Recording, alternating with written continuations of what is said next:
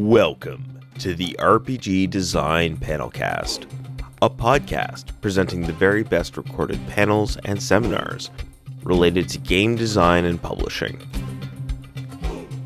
This podcast has been made possible thanks to the kind contributions of the panel speakers and Metatopia 2018, episode 185, Navigating Consent in Gaming.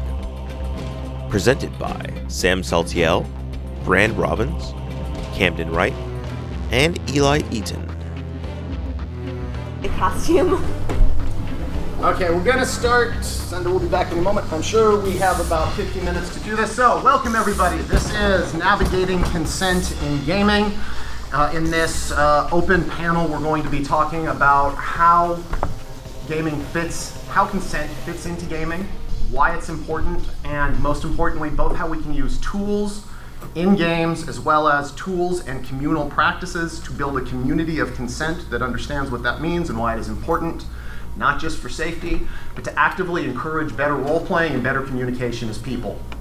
I'll be the moderator for this panel. I'm Brand Robbins. I've been playing role-playing games for longer than most of you have been alive, Whitney! I have the amazing ability to scare my friends out of the room at a drop of a hat, apparently, so this is awesome. Our panelists are going to introduce themselves and talk about why they are cool. Remember, if they don't say enough about why they are cool, you are free to ask questions to get them to follow up. We will start with Eli. So I've been gaming for like 4 or 5 years now. Mostly I run and facilitate games, though I recently started designing them. But in terms of this topic, I think I have more experience in it as a facilitator of queer, nerdy events and making safe spaces, and consent is a big part of that. So, Fabulous. Camden. I'm Camden Wright. I write and design games, particularly games that are about human emotions and about empathy. And so it's something that hits really close to me when you're asking people to be vulnerable at a table. I think it's really important to get their buy-in, to get that consent. And so I do a lot of work in my own design to try and include those things. Cool. Sam. Hi, so I'm Sarah, or Sam Saltiel. So I have been I've been publishing for about the past 7 years, generally on topics of mental illness and gendered violence, and so consent is a very big topic in terms of both of those. I got my start in game design when I worked on a large-scale alternate reality game, which, for those of you who don't know, that's a game that embeds itself in real life and doesn't acknowledge that it's a game, which leads to some weirdness in terms of player consent, and that it's not really an experience that they sat down at a table to do. I interned with Magpie over the summer, which has been like an introduction into more of the tabletop world, and I am one of the IGDN sponsorship winners. I think that qualifies, yeah. Very well done, all of you. Excellent, I like that. Okay, so for our first topic, and I'd kind of like to keep this quick. I'm hoping that everybody here is already down for this, but let's just have a few words about why each of you think that consent is important in gaming. Like, why did you want to do this panel? Why was this something that you cared about? We already all have to do enough things that we don't really want to do in our day-to-day life. So why continue that in our favorite hobby? So I often, when I'm facilitating a game, will give a little speech when it comes to any sort of consent or safety tools. And I really think that by getting active, enthusiastic consent, by giving people the ability to say no as well as to say yes, we make gaming better. The types of stories that we can tell, the types of games that we can play, and the variety increases and makes the entire industry, pushes it more towards that sort of what I view as that artistic ideal. I think I come to gaming with the perspective of it being another art practice. And so for all forms of art, I tend to view it in a very similar form as kink, where it's very important, like, you do get to push your boundaries, but it's important that you remain safe. And so for art, you can't just grab an audience and be like, look at my art. Like, they have to be willing to engage with it in some way. And I think like navigating consent is very important for that, in making sure that they, even while they're grappling with some topics that might be uncomfortable, still are able to remain safe, because it's not just about you as the designer or the GM or the artist. Like, you are not the only person involved in this experience. It's important to acknowledge everyone else's personhood in this experience. Right. And so I heard two things on opposite sides of the table that in my mind go very well together, but I'm not sure they would for everybody. Because we were like, we have to do enough things in life that we don't want to do. Why continue it in our favorite hobby? Gaming is also, or can also be, art. And sometimes art's function is to make us confront things we might not be 100% comfortable confronting. And you already said a little bit about this, but Eli, how do you feel that consent can help with that? Like, is there a way that proper consent practices can work towards bridging that gap? Bridging things that are maybe uncomfortable, or Yeah. So I was a little flippant in my thing. There are things that we do in life that we don't necessarily want to do, and that we don't necessarily feel will enrich us, but we got to do that because that's a obligation we have. But I think there are also things that we want to do that we know will be uncomfortable, but that might enrich us. And so consent allows us to have that support, to know that, like, if you jump into this thing that's uncomfortable and it goes really south, that you can back out of it. Yeah. Absolutely. And I think maybe a good example of this would be Camden is running a game here that's called One Child's Heart. And I think for that, and you can correct me if I'm wrong here, but I think the consent rules for that game started with how carefully you wrote up the pitch for that game. Yeah, absolutely. So can you tell the audience what the game is about? And Sure. Yeah. So the game is about you play child welfare professionals who have the opportunity to enter into the traumatic memories of a child and help them reframe those from the inside. It's not time travel. You can't go back and change the past, but you can adjust how they see those things, in the fact that you have the ability to say, you know what, this sucks, and it's not your fault. You have the ability to listen and give them some sort of voice and the feeling to be heard. And inside of that, these memories, because the subject matter is so difficult, every memory comes with a list of content warning. And at the beginning of the game, before we start anything, there are no secrets or anything. I will go through each individual memory. And instead of later asking for somebody to tap out, which those tools are also in place, but they have the ability to say, yes, I'm okay with that. And if someone says no, we pull that out until everyone says yes.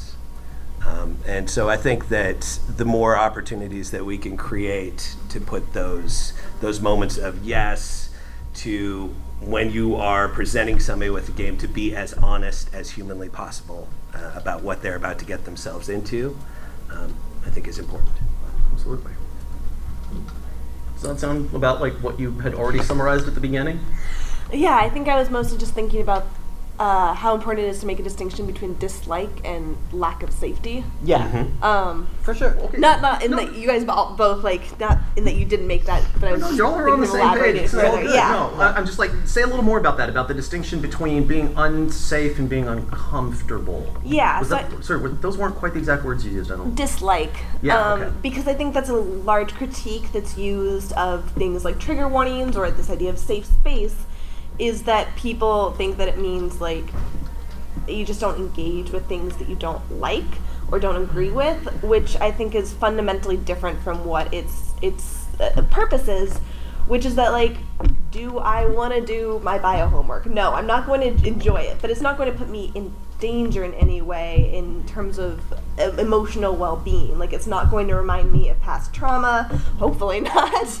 I guess it depends on the bio homework, but I don't know, zombies and everything. but it's this crucial distinction between, like, maybe you're not going to like everything that's going to happen on the game space. You're not going to feel comfortable. You're not going to agree with it. But that is a fundamentally different thing from not feeling safe. And I feel like even as a designer or as a GM, making sure that you make your players aware that their consent is important will automatically put them into a headspace of like feeling more okay with their own discomfort. I think that there are spaces where you're like, okay, I feel safe to be uncomfortable, if that makes sense. Yeah, like part of the write-up talks for this panel talks about informed consent, and I say like content warnings are a very like good example of that. It's not that a content warning will necessarily make someone go, I'm not going anywhere near that, but it allows them to know that that's what they're treading into, and sometimes that's enough. Like a lot, like if people have anxiety, the unknown tends to be the scariest thing to them. But letting them know the boogeyman that might be out there might bring them into your game. And we've talked about Bluebeard's Bride as a prime example of this, in terms of like, that's not a game that's comfortable for anyone. I've made a player cry by accident. It just like, it's not going to be comfortable, but it should be safe in a way. Does everyone here know what Bluebeard's Bride is? Woo! Bluebeard's Bride! Okay, awesome. Okay, I thought so. I just wanted to make sure. Please continue. Yeah, so like it's I guess narratively not going to be safe, but the space in which you play this game is going to be a space in which it's okay to touch these dangerous things. Yeah. And I mean, the space we're talking about is the space where I do a lot of my work. I'm a developmental editor these days for other people's games, and right now I'm working on a game about the Paris Commune of 1879 and about German women married to Jewish men in Berlin from 1933 to 1943. So obviously this kind of consent talk is very important for that. People need to know what they're getting into and consent to it, because you can't build empathy without strength. You can't have strength without a feeling of safety and understanding, or at least it's hard to. But is there a need for consent in games that are like light and funny? Like if I'm going and, you know, killing some dragons and raiding some kobolds and making some gold, consent's not important, right? I have judgment. Okay. Judge me, Camden, judge me. Sarcastically leading question. Yeah, that's good. I'm not known for being sarcastic or leading. I don't know where this came from. So yeah, it's actually something that it comes up pretty regularly. People say, well, it's just me and my friends, or you know, I don't run those type of games. And the fact of the matter is, particularly when you're at a public setting, you don't ever know who's there, and you don't know that I got sick when I was really sick when I was a kid, and they fed me mint chocolate chip ice cream, and just looking at or a description of green mint chocolate chip ice cream freaks me out. You have no idea, and there's no reasonable way that you would. And so anytime you have the ability for somebody to advocate and to say yes or no, I'm not into that, regardless of the theme of the session, I think is important. And you don't lose anything by giving people agency to control what's going on. Yeah, the really important piece of consent is that it should forever be ongoing, and people can withdraw it at any time for any reason. I think I was formulating my thoughts about like how we build in consent, and I think it's important that like when players sits down at the table, that is a form of consent.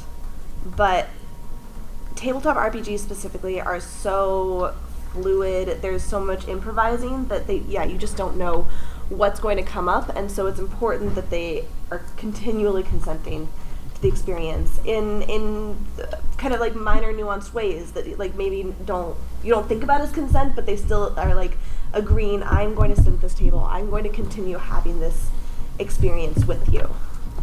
Because just them sitting down is not like an overreaching, yes, I like the entire next 3 hours, no matter what you do, it's going to be fine. Yep. And I think one of the things that my history in role-playing games has taught me about that is it's also important because not only do you not know who else is going to be sitting down at the table, sometimes you might not even know for yourself. Yep. Like I remember a D&D game with dragons and kobolds and etc. that I played, never mind how many years ago, it was a long time, in which one of my friends had just had their first kid. Kid was like 6 weeks old. It was his first time out of the house since he had the kid. We were just playing. It's Dungeons and Dragons. Dragons raiding the village. And I just not even thinking about it, was as the GM, I was like, yeah, and then the dragon sets fire to the house and you can hear the kids screaming inside. And he's like, nope, hard no. He didn't know. We didn't think about it. But all of a sudden his life circumstance had changed, and something that 11, 14, 16 months before we might have thought was just fine, not even thought about it, all of a sudden had him getting up and walking away from the table. And I would like to be like I was 100% enlightened and dealt with that well, but that wasn't the case, and it took us a long time to recover from that. And in retrospect, it was dumb because we are more important than the game. So, any more words about why consent is important as a baseline? If a player doesn't consent to something that you put forth, it's important to not take that personally. I'm sure as a GM or designer, you're like, yes, this idea was so cool, but it's like, they're a part of this too. You're not some like puppet master who's just guiding them through this. It's a collaborative experience. I will say too, a lot of people in this community talk a lot about wanting to draw marginalized people to their games and their events. Well, if you don't have a strong culture of consent where they feel emboldened to where they have a space of agency to actually put it in place, whereas outside world they may not feel that way, they're not going to come to your game. That's not fun for them. So. Yeah, absolutely. I to what Sam said, I think that the more we can kill the idea that as either a facilitator or a designer, that it's some sort of adversarial relationship, the quicker we can destroy that, the better, because we should be supporting. Any questions from the room? Yeah, Phil. Yeah, I think one of the challenges to go to that point is how do we be able to project that we are having this kind of consenting environment, especially in a con situation where people are just looking through a con book, picking things. People come to my table, it's fine. Within the first few minutes, you'll figure out that this is a very consenting environment. I'm going to go through safety tools and content warnings and all that. But how do we let people know before that point? Oh my God, I swear I didn't plant that question. So for our next topic, we're going to be talking about how we as a community can build practices of consent and common understanding for what they mean. That was so well done, Matt. Thank you. Okay, first, let me actually just step in on that 1 second. So just because I think everybody here, this is going to be old news, so let's see if we can fly through these. What are some common consent tools that are used in tabletop and LARP to help build consent? Maybe we could have the audience.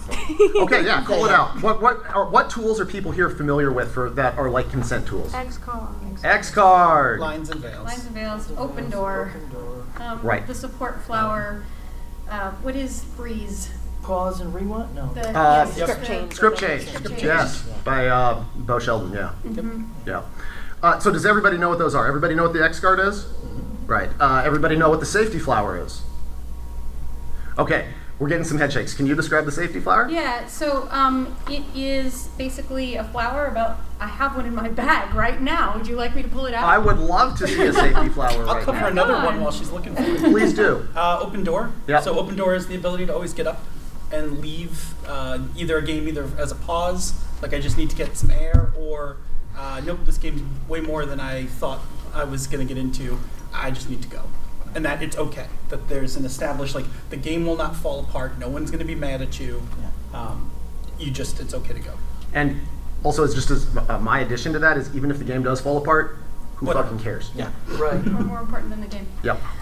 So this is the support flower, safety flower. It has all sorts of names, consent flower, but basically the way it works is the center red right here functions as an X card, so that's a hard nope, that thing, out, gone. But it also has layers, so you can say yes around the outside, which is the I'm good, push it. And then the yellow in the middle here is okay, don't go anymore, please. Let's just stay in this area and don't go any harder. Yeah, I have some thoughts about it, having played with it a bunch, but I will hold my tongue and let It's you also guys similar. talk There's a LARP one that works similarly. That's cut and break, but there's also cut, break, accelerate. Because cut is just stop. Everything stops. I need the whole room to stop. Break is keep playing but slow down on what you're doing. Pump the brakes. Accelerate is come on, man. More. I need more. And that works both ways. Lines and veils. Anyone want to do that one? Okay, I will. Go ahead. No? Okay, so lines are kind of a hard thing past which, at the beginning of a session, typically you have a tone conversation, and then people have the opportunity to say, "This is my line. I do not want to have any abuse of animals in this session. I don't want to have anything that deals with childhood trauma or it's kind of like I don't want to deal with this." Yep.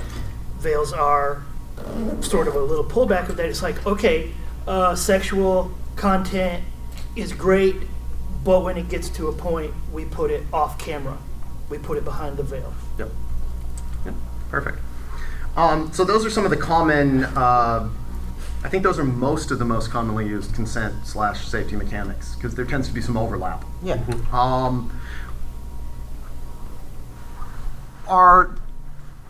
How do I want to phrase this question to not be overly sarcastic and leading? Just lead them. We love it. Okay, when you're a designer, is it okay to just be like, see X card, go on? No. Oh, shit, because that's what I do. Okay, please tell me why I'm wrong. I think there are very crucial ways as a designer to be able to build into consent. A very, an example that comes to mind is, if any of you are familiar with Cartel, in character creation, there's a playbook that is the spouse, and I think it's written in Cartel that when you're setting that up, then you ask any of the other players if they consent to being the spouse of this playbook, and they consent to this connection, and if not, then it's just an NPC. But it's this really important moment of this is something we would apply to your character. Is that okay with you? And that is written into the very design of the game. And I think that's a very crucial way that designers can make sure that their game is not just relying on GMs to use the X card, because GMs might not always use the X card. Right. And Camden, I know you'd already talked a little bit about One Child's Heart. Yeah. Yeah, because that game is designed to invoke consent from the beginning. Yeah, there's several. It uses lines and veils and it uses the X card, but it also has that active consent piece, and the structure of the game has built-in opportunities to debrief both in character and out of character, so people have an opportunity to discuss what's going on, to have those conversations about, I don't like what you said, or I think that this is what we should do, so that they can have that actual moment to build and actively consent about the path forward. It's not just that problem to the problem to the problem to the problem. Yep. So you set a foundation, like both games. Absolutely. That's what you're saying. You build your game from the beginning to encourage consent, from character generation through plot generation. Oh yeah, and every step. I have trust issues, so I built as much into it as humanly possible. I think you might be the only person in role playing that has trust issues. Eli. Yeah, well, I think it plays into the question. I can't remember your name. Phil asked about how do we show that we care about consent. Have a frank discussion in your game content about consent. I like to build in X card and explaining it and other things. One technique that didn't get brought up that I like and is not necessarily seen as consent is meta in LARPs. The permission to step out of character and clarify something you're confused about, or ask someone a permission to do a thing, is very important. So explaining these sorts of things and why they help, I think, is plays to what you asked about. Yeah. He also seemed a little bit concerned about even before a player steps foot. Mm-hmm. So that would probably go to how do you describe your game, and maybe you put content warnings, and that's a way to signal. But even those can get a little bit controversial. So you might just put contains themes of this and this and this, and this acknowledgement of I am telling you what's going to be in here. I think that's a very subtle way to still signal to your players I want to make sure that you know what you're getting into and that you're consenting to this. I think that from an organizational level too, the last few conventions that I've been to, it was required that there are consent tools in place. And one of the best examples, which was Breakout, this spring, they actually went around. Largely due to the very hard work of Kate Bullock and Ray Shelke, just to give them their due. Absolutely. Yeah. They actually had people go around and check in with whoever was facilitating a game at the beginning to make sure that they actually understood the consent tools that were there, the safety tools that were in place, and to reinforce the fact that they were going to be used. And so it created, from that very foundational buying a ticket going in, you knew that whatever you were playing, you would have some agency and some voice. And I think that's another important piece outside of game design. And Eli, I know that you've done a lot of work in community organization and setting up queer-friendly spaces. How do you integrate consent from the ground up in that? Yeah, it's having conversations like harassment policies is a big part of that. And in those harassment policies, giving people the permission to talk to someone and laying out what that will look like, what the process looks like. What else? I mean, this maybe gets into safe space issues, so tell me if I'm too much in the weeds, but allowing people to remove others who just have shown time and time again that they don't care about consent, Well, I mean, I think that's kind of foundational, because one of the ways you build a society that cares about consent is by removing those who don't. Yeah. All the heads nodding. I'm getting no pushback in this panel. I don't know what's going on. Come on. I mean, I think it is important to removing someone from a community should not be taken lightly. Yeah. Though that is and I think sometimes, unfortunately, that can be used as a The thing that we're talking about here is that we can't control how these things are used in the world. I can say that safety tools should be used not for spaces where you're uncomfortable, but for spaces where you feel unsafe. But I can't control that that's how they're used, and I think it's this sort of similar thing where an individual who is threatening others, but a lot of the times there are people who might be more marginalized and just express things that other people don't agree with, and that can be used as a form of exclusion. Oh yeah, that's one not to take lightly for sure. Yeah. But I'm just saying it is something you can do, particularly in cases when we're not talking about people who are marginalized, when they're people of power who keep stepping in your space, and keep disregarding people's consent. So, yep. Yeah, okay. Yeah. So I am going to redirect at this point, even though this is a powerful and important topic, just because it is in the weeds. I get that. No, it's just that it deserves its own panel. I think is what true. That is. So we've talked a lot about consent and safety, almost like they're the same thing. Are they the same thing? To some extent, they're not synonymous, but I do go hand in hand. Yes. Yes. Yes. Yeah. Rather than trying to do a leading question, because I'm not smart enough on a Friday afternoon to do that, I kind of feel like consent is necessary for safety. Without consent, you're not going to have a safe culture of role-playing, at least. However, consent can do more than just build safety. Consent actually can make our games better, more fun, more engaged for everybody. And now I'm just going to pick randomly on Camden. Camden, thoughts about this subject? I spoke a little bit about that earlier, and I think that a game like Bluebeard's Bride is a great example. If you are, some people like to be scared, some people like to explore things like body horror and that intense emotional trauma attached to all those things.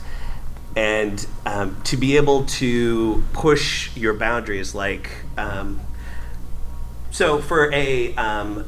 if you go to see a terrible a horror movie, something that's really intense, you get a trailer to kind of figure out if you want to go see it, and then two, you have ultimate power. Nobody's going to stop you to walk in, walk out. There's no sort of social stigma attached to that for the most part. In a game where you are actively writing the story and you're collaborating on this, I think that having that tool to safety to push for everybody to push themselves into that maximum state of discomfort, because that's what you're looking for, in a safe way, makes the story better, makes that emotional experience more impactful, and is is no matter what you're doing is kind of where the sweetest, best spots can live. I think it also keeps people from railroading their players. In terms of, like, if you put in spaces, like, this is stepping entirely outside of safety or anything, but it's just, if you give your players a chance to say yes or no to an experience, then they might choose no, but that'll mean that they'll have a better experience because they're opting in and opting out of the sort of experience that they want. If that makes sense. Well, it makes perfect sense. I mean, like, everybody here has played a role-playing game, yeah? Your best thing about your best role-playing game experiences, were they the ones when you followed along like a good monkey and did what the GM wanted you to? Or were they a time where you were actually able to have your character do something you cared about in a way that you deeply were invested in? And I think consent, and encouraging consent, encourages a cycle of feedback and positivity that allows us to hone in on what we care about together and focus our games on those things. Yeah, that's what I meant. Well, that's pretty much what you said. I was just trying to recap. Like, you guys are the ones saying things. I just get to come along and regurgitate it later and sound like I'm smart. That's why I like to be the moderator. You're more eloquent than I said it, so. I don't think that's true, though. I think you didn't hear it as eloquently as you said it. So what about? Actually, okay. Let's try this. So. And I'm probably going to say it wrong again because you've only told me 4 times, and my brain is like Swiss cheese. AR games are alternate reality games. Okay, so you talked at the beginning a little bit about that and about how they get weird around consent because everyone remembers their games where you're playing out in the real world, but you are not acknowledging you're playing a game. Can you talk a little bit about consent in those games? Yeah, so it's not even that players aren't acknowledging that it's a game, it's that the game itself doesn't acknowledge that it's a game. So it's like if... Can you give us an example? Yeah, I mean, so I have an example committed to heart. In 2001, there was a Steven Spielberg movie named AI, and one of the first alternate reality games was developed as a marketing technique, and it was called The Beast. And the way that people stumbled across this was that there was a poster for the movie that credited someone named Gianni Insalo, a sentient machine therapist, and people were like, what is that? That's not a real job. Like, let me go look this up. And that led them to a website of a fictional college professor from the future who was researching the murder of her friend. So they kept following this trail that never ever explicitly acknowledged that it was a game. The designers never acknowledged that they were designing it, but there were things like actors that they could interact with in real life. There were phone calls, there were GPS coordinates with dead drops. Once they started to engage, and this game came to them in their real life, and it was extremely transmedia and out in the real world, which is very, very cool, but also can, like I said, get a little bit weird around consent, because they never were like, I want to play a game, let me now play this game. And so, like, if you started to engage, and then all of a sudden you get, like, a weird phone call from a character, then it's like, that's can be a little bit invasive in the way that this game, and in some ways tabletop RPGs, can also kind of intrude on your life. I don't know exactly this word I'm searching for here, but kind of because they're both such immersive spaces, then I think consent is all the more important. So I worked on designing this ARG. It was for my school, actually, for freshman orientation. And I thought it was of the utmost importance that we make sure in each part of it to give them a chance to opt out. They could not be forced to experience things, and I wanted to let them know, like, what sort of things they were experiencing before they entered into it, and give them the chance to, like, still be a part of the game, but not necessarily have to be a part of this part of the game. And I think that that's something, like, obviously they're both improvisational forms of gaming, and so you have to be able to change and modify as things go on. I think this is the most important way that we can change and modify, is that if someone doesn't consent to experience, we need to be able to adjust to that. Well, I think that there's a crossover point with Camden's game there, like how there's an ongoing, your game build from the ground up, the ongoing process of, are you okay with this trauma? Are you okay with this? Yes, absolutely. So that it works in a similar way, so that you set the foundation, and as you go, you always have the ability to opt out. Yeah. Right. What about consent as more opt-in? Because earlier when we were talking about the safety flower, and I was talking about the LARP things, when somebody, I'm trying to remember who it was, but I won't name their name, just because, the mistakes are mine, was explaining the consent flower to me. They were like, red is no, orange is careful, green is go, go, go, go, go, go, go. So what about that? What about when consent isn't just people wanting to opt out, but is wanting more? Can you clarify? Like, what are you asking me specifically? I'm not asking you specifically. Does anybody here know what the LARP term bleed means? Okay, right. Does anybody here not know what the LARP term bleed means? Okay, bleed is when you have, there's lots of different definitions. I think possibly the least controversial definition is going to be when bleed is when there is an emotional, empathic exchange in emotional states between you and your character, where you feel things even after the game is over as though you were still in your character. And there is a thing that is very popular among Nordic edgelords such as myself, which is called play for bleed, which is when you play deliberately to go into a state where you're going to have an empathic exchange between your character that might continue beyond the end of the moment of play. And consent obviously is a very important thing around this, because having it, as we've already, I think, established, having a place of safety allows you to play that and to feel safe. But where I think it can get tricky, and this was with the AR games, is what if you're in a LARP or in a game and somebody else is playing for bleed and you're really not okay with that? How do we negotiate those things? Yeah, that's a tough one. Shit, you guys asked for me to be the moderator. Yeah.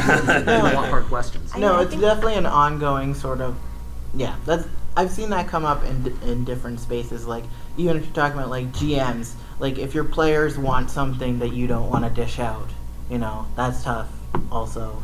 So I guess the only thing I can say about it is consent goes both ways, and it's an ongoing conversation for that reason. I think in some ways gaming is a way to model the things that you want to see in the world, which I think that shows up in different ways. For the ARG, that was one of our crucial ideas of we want to create a positive environment for this freshman class coming in. How do we create a world that they can then take with them out into the real world? And so that was very explicit. I think for horror games or games that we wouldn't actually want to live inside, that gets a little bit more complicated. But I think that comes back to this idea of when we talk about consent and safety like this, it is a very privileged talk. We're able to use safety tools in these spaces, but people in marginalized groups don't have that option in the real world. That's not what it looks like. And I very much believe that we should try to create spaces where we can model this ideal thing and try to spread, use them to disseminate out into the world. And so I think that in these cases, even horror games, the way that we go about addressing this horror, the way that we use these safety techniques is kind of a little module of what can hopefully be something that becomes more widespread in society. You're talking about Macian socialism in RPG form. Oh God, if we put this on the internet, I'm going to get hate mail. Okay, that's fine. That'll just make it Tuesday. Camden, thoughts about using games and consent mechanics in games as a way to teach people to do it outside of games, potentially? It's no secret that I design games to be emotionally manipulative and to try and force people into being decent human beings and listening more than they talk. And you can send me all the hate mail you want for that. I agree 100% with what Sam said, and I think that it is one baby step in creating expectations of consent, expectations of kindness, expectations of human decency. And I think that any step, any community where we can create those expectations can ripple out into ways that we don't necessarily see. And hopefully that spreads. So Eli, when Camden was saying expectations, you were like... Yeah. So, oh man, it did relate to a personal thing though. But this comes up in my relationship a lot about expectations, because there's different marginalizations that work against each other, and so where the things that hurt us the most are when expectations have not been managed. Yeah, so like, if you go into a game thinking this is gonna be like a fun romp, and it turns out that people are like talking about like murdering left, right, and center, that's a bummer, you know. So, yeah, I'm not sure what else to say on that. It just resonated with me, but I didn't have a formulated point. Brand, what have you done? I don't know. Trying to get people to say what they think, I guess. I think that what you said, I mean, that's having clear expectations and an understanding is that honest communication is the foundation of all that, so that people aren't going into it with different ideas of what that means. And so if you say this is a space where you will have agency to consent to what happens or doesn't happen, there needs to be a clear foundation for what that actually means, so that everyone can get on the same page. Yeah, and on that note, and again, I'm keep being afraid I'm getting into the weeds, is like also being open when someone, like for lack of a better term, calls you out or critiques like what you're doing and how it sort of steps on what they're consenting to, and just like knowing that it's not that they're calling you a bad person or whatever, and that they think that you've done something bad, but like intent and impact are two different things, and you do need to be responsible for impact even if it wasn't part of your intent. And I think especially, once again, there's a whole panel there, man. Like, I know. No, you have such good points, but I'm like, okay. And next time I'll do panels on safe spaces, I think. Oh, absolutely. Yeah. I will absolutely attend that panel. Yeah. I think that, Sam, you brought up a little bit of that earlier. Like in the AR example, part of it was in the AI example that you gave. There was a dishonesty there. There was a trickery, which leads me to what will probably be our final question, as we're running low on time. So, like, how does consent apply to things like ye olde hoary GM chestnut tricks of the big surprising plot twist reveal? I think there's a difference between signaling theme and signaling plot. So throughout a horror game, people have expectations based on what you're doing thematically. So like, while you might throw a plot twist at them, I don't feel like that's a betrayal of their consent, because it's something that's in the narrative, but it's not necessarily a vast departure from the atmosphere of what they were expecting. Right. Cameron. I think that the place where that becomes dangerous is where, and what these tools are all about, when the facilitator, when the GM takes that moment of it is all about them, and they forget that they're playing a game with other people. That's when those plot twists become, because it's selfish. It's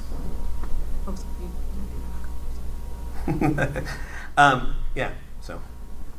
Sorry, what was it? Was GM plot twists, the difference between being honest about theme and necessarily needing to forecast plot. right? Yeah. Oh man. Yeah, I'm not sure I have something to add on that. That won't put us over time, anyway. And there is the fourth panel for next year from Eli. Okay. So we got about 5-6 minutes left. Are there any questions or anything that? Yes, Whitney. So I actually wanted to go into like kind of into the plot twist thing. Actually, is that I like doing before a game. I like doing a layer thing where it's expectations, comfort levels, and then consent. So I'll use one theme like death. So death could either be the emotions that happen with death, and gory zombie attacking thing, death. So in one example, with me and someone who's running Glibier's Bride, we had like silent consent. Like she knows that I'm okay. That she cranks it to 11. She knows that I know that, so it's okay. It's perfectly safe. And so if she deals any plot twist that's horrible, she knows I'm okay with it. So another example is if I'm running a game for someone else, I'm like, okay, you have a spouse. Is it okay if your spouse ends up being dead? So and we were friends, so I wanted to make sure she felt safe, and she said yes. So we went through the game, and then it turns out her spouse was undead the entire time, but she wasn't aware of that because it was the person looked of health. And even though I told her ahead of time, and she didn't expect it to hit her emotionally like it was, but she knew ahead of time that was going to happen. So I didn't rip the rug from under her and say, "Surprise, bitch, she's dead." She's dead. It's like, so there is ways making a plot twist, but still acknowledging that I want you to make sure you're okay with that twist ahead of time without ruining the surprise. What were the 3 levels again? I liked it, but now I've lost them. Expectations, comfort levels, then consent. Expectation, comfort level, then consent. Yes. Cool, thank you. Thoughts from the panel? That's smart. Yeah. Yeah, because it does relate to something I kind of wanted to bring up that I find difficult is when people want to keep secrets in games, and I think you can have them in games, but you've got to make sure that there's a way for people to know what goes in, like what's going to happen, and engage with it. So Senda's written about this a little, and there's the whole difference between a player secret and a character secret. Yes. And keeping those two things very separate, I think, is a very healthy thing to do. Yeah, exactly. Player secrets tend to be problematic. Yeah. Character secrets tend to be awesome, especially when everybody else is in and is supporting it. Yeah. Yeah, I'd agree with that as a general principle, although I can think of one game where I've seen character secrets that went like, okay, so, goddamn, okay. More hate mail incoming. Monsignor 1244. Is anybody familiar with this game? Okay, it is a free-form game that is set in a Cathar castle just before it gets taken over by the the French Inquisition, and everybody dies. One of the characters, it's a character secret, but it's a secret. One of the characters has on their card something that kind of indicates that there was sexual violence between them and another character at some point in the game. And the person who had the sexual violence perpetrated upon them, the player gets to choose what other character that was. And I think the design intent there was that the person that was the recipient of the violence gets to have consent and control over who it was. The problem that happens in actual play is, and I don't know what the hell it is about me, but every time I played Monsignor, someone's pointed at me and been like, yeah, and that's when you sexually assaulted me. And I'm like, no, please, hard no. Right. So, yes, I agree with it in theory, but let's always remember that role-playing games involve exchanges of vulnerability and intimacy, and I think we need to always remember. You're both pointing at me. Well, go ahead. We're both having the same. I think the thought, which is that's a character secret to me, because that's a secret that the character has, and to me, in game, that should be something that you as a player know and can consent to. Beforehand. The characters don't need to know that back and forth, But the as players players do. you do. Right. like Or Hotel. even at the start, Yes, even exactly. at the start of the game, from a consent perspective, acknowledging that listen, There's one a of card out one here, of these yeah. cards has it. If anyone is completely uncomfortable being the potential person, Yeah, opt out now. The way I do it when I run Monsignor these days, I give out that card and I'm like, you need to, during a break, go and find somebody, ask them specifically, and unless they give informed consent out of character beforehand, don't. Right, which is dealing with it at the player level. No player Yeah. secrets. Yeah, Right. because you have to have consent. Right. Yeah. Look at me. Hi, sorry for barging in. It's okay. Was early for the next panel. No, you were so I sat down. fascinated by the fascinating things we were saying in this fascinating panel, you had to come in. That exactly. Awesome. Okay, so we are about at time. We have maybe time for one more quick thing. First, let me check with the panel. Anything that you feel really powerfully needs to be said that you have not had a chance to say?